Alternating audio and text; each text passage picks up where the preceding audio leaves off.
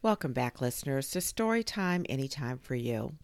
Today I am bringing you another short story by Abby Morton Diaz, and this one is entitled The Maple Tree's Children. A maple tree awoke at springtime, shivering in the east winds. "Oh, Mother Nature," she said, "I tremble with cold. Behold my limbs ugly and bare. The birds are all coming back from the south, and I would look my best. They will soon be building their nests. Oh, a bird's nest does make a tree so pleasant. But alas, they will not come to me because I have no leaves to hide them." And kind Mother Nature smiled and presented her daughter Maple with such multitudes of leaves, more than you can count. These gave beauty to the tree, besides keeping the rain out of the birds' nests, for birds had quickly come to build there, and there was reason to expect a lively summer.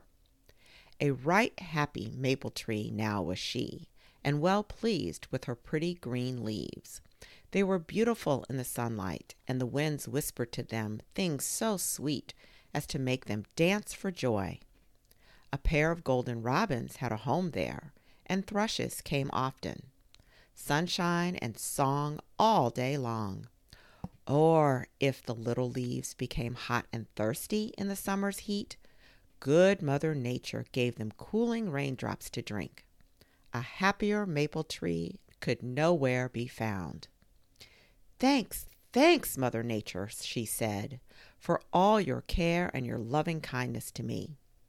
But when autumn came with its gloomy skies and its chilling winds, the maple tree grew sad, for she heard her little leaves saying to each other, "We are going to die, we are going to die."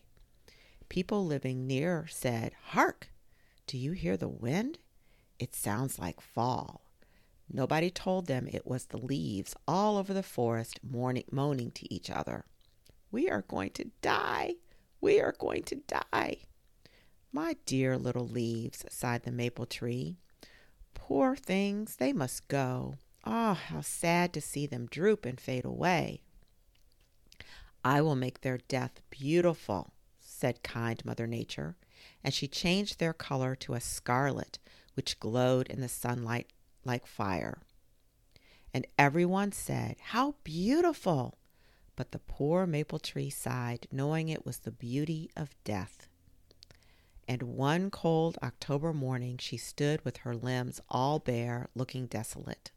The bright leaves lay heaped about her. "Dear little pretty things," she said, "how I shall miss them. They were such a comfort. And how ugly I am. Nobody will enjoy looking at the maple tree now." But presently a flock of schoolgirls came along, chatting away all so cheerily, of ferns, red berries, and autumn leaves. "And I think," said one, "that there's a great deal of beauty in a tree without any leaves at all." "So do I," said another. "Just look up through yonder elm. Its branches and boughs and twigs make a lovely picture against the sky."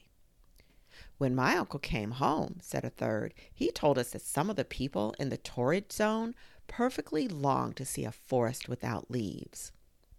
And thus chattering, the lively schoolgirls passed on. "Ah," sighed the maple tree, "this will at least be pleasant to dream about." For she already felt her winter's nap coming on. If she could have but stayed awake and heard what her little leaves said to each other afterwards down there on the ground. "Dear old tree, she has taken care of us all our lives, and fed us, and held us up to the sun, and been to us a kind mother, and now we will do something for her.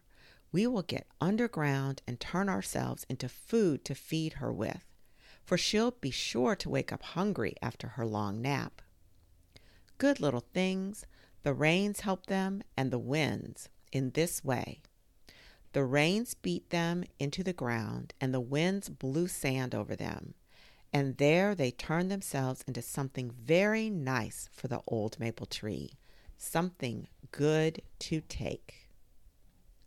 Well, that's the end of that story. There was a lot going on there, from the tree coming to life in the spring and summer, and then losing its leaves in the fall and getting ready to nap through the winter. They covered all 4 seasons.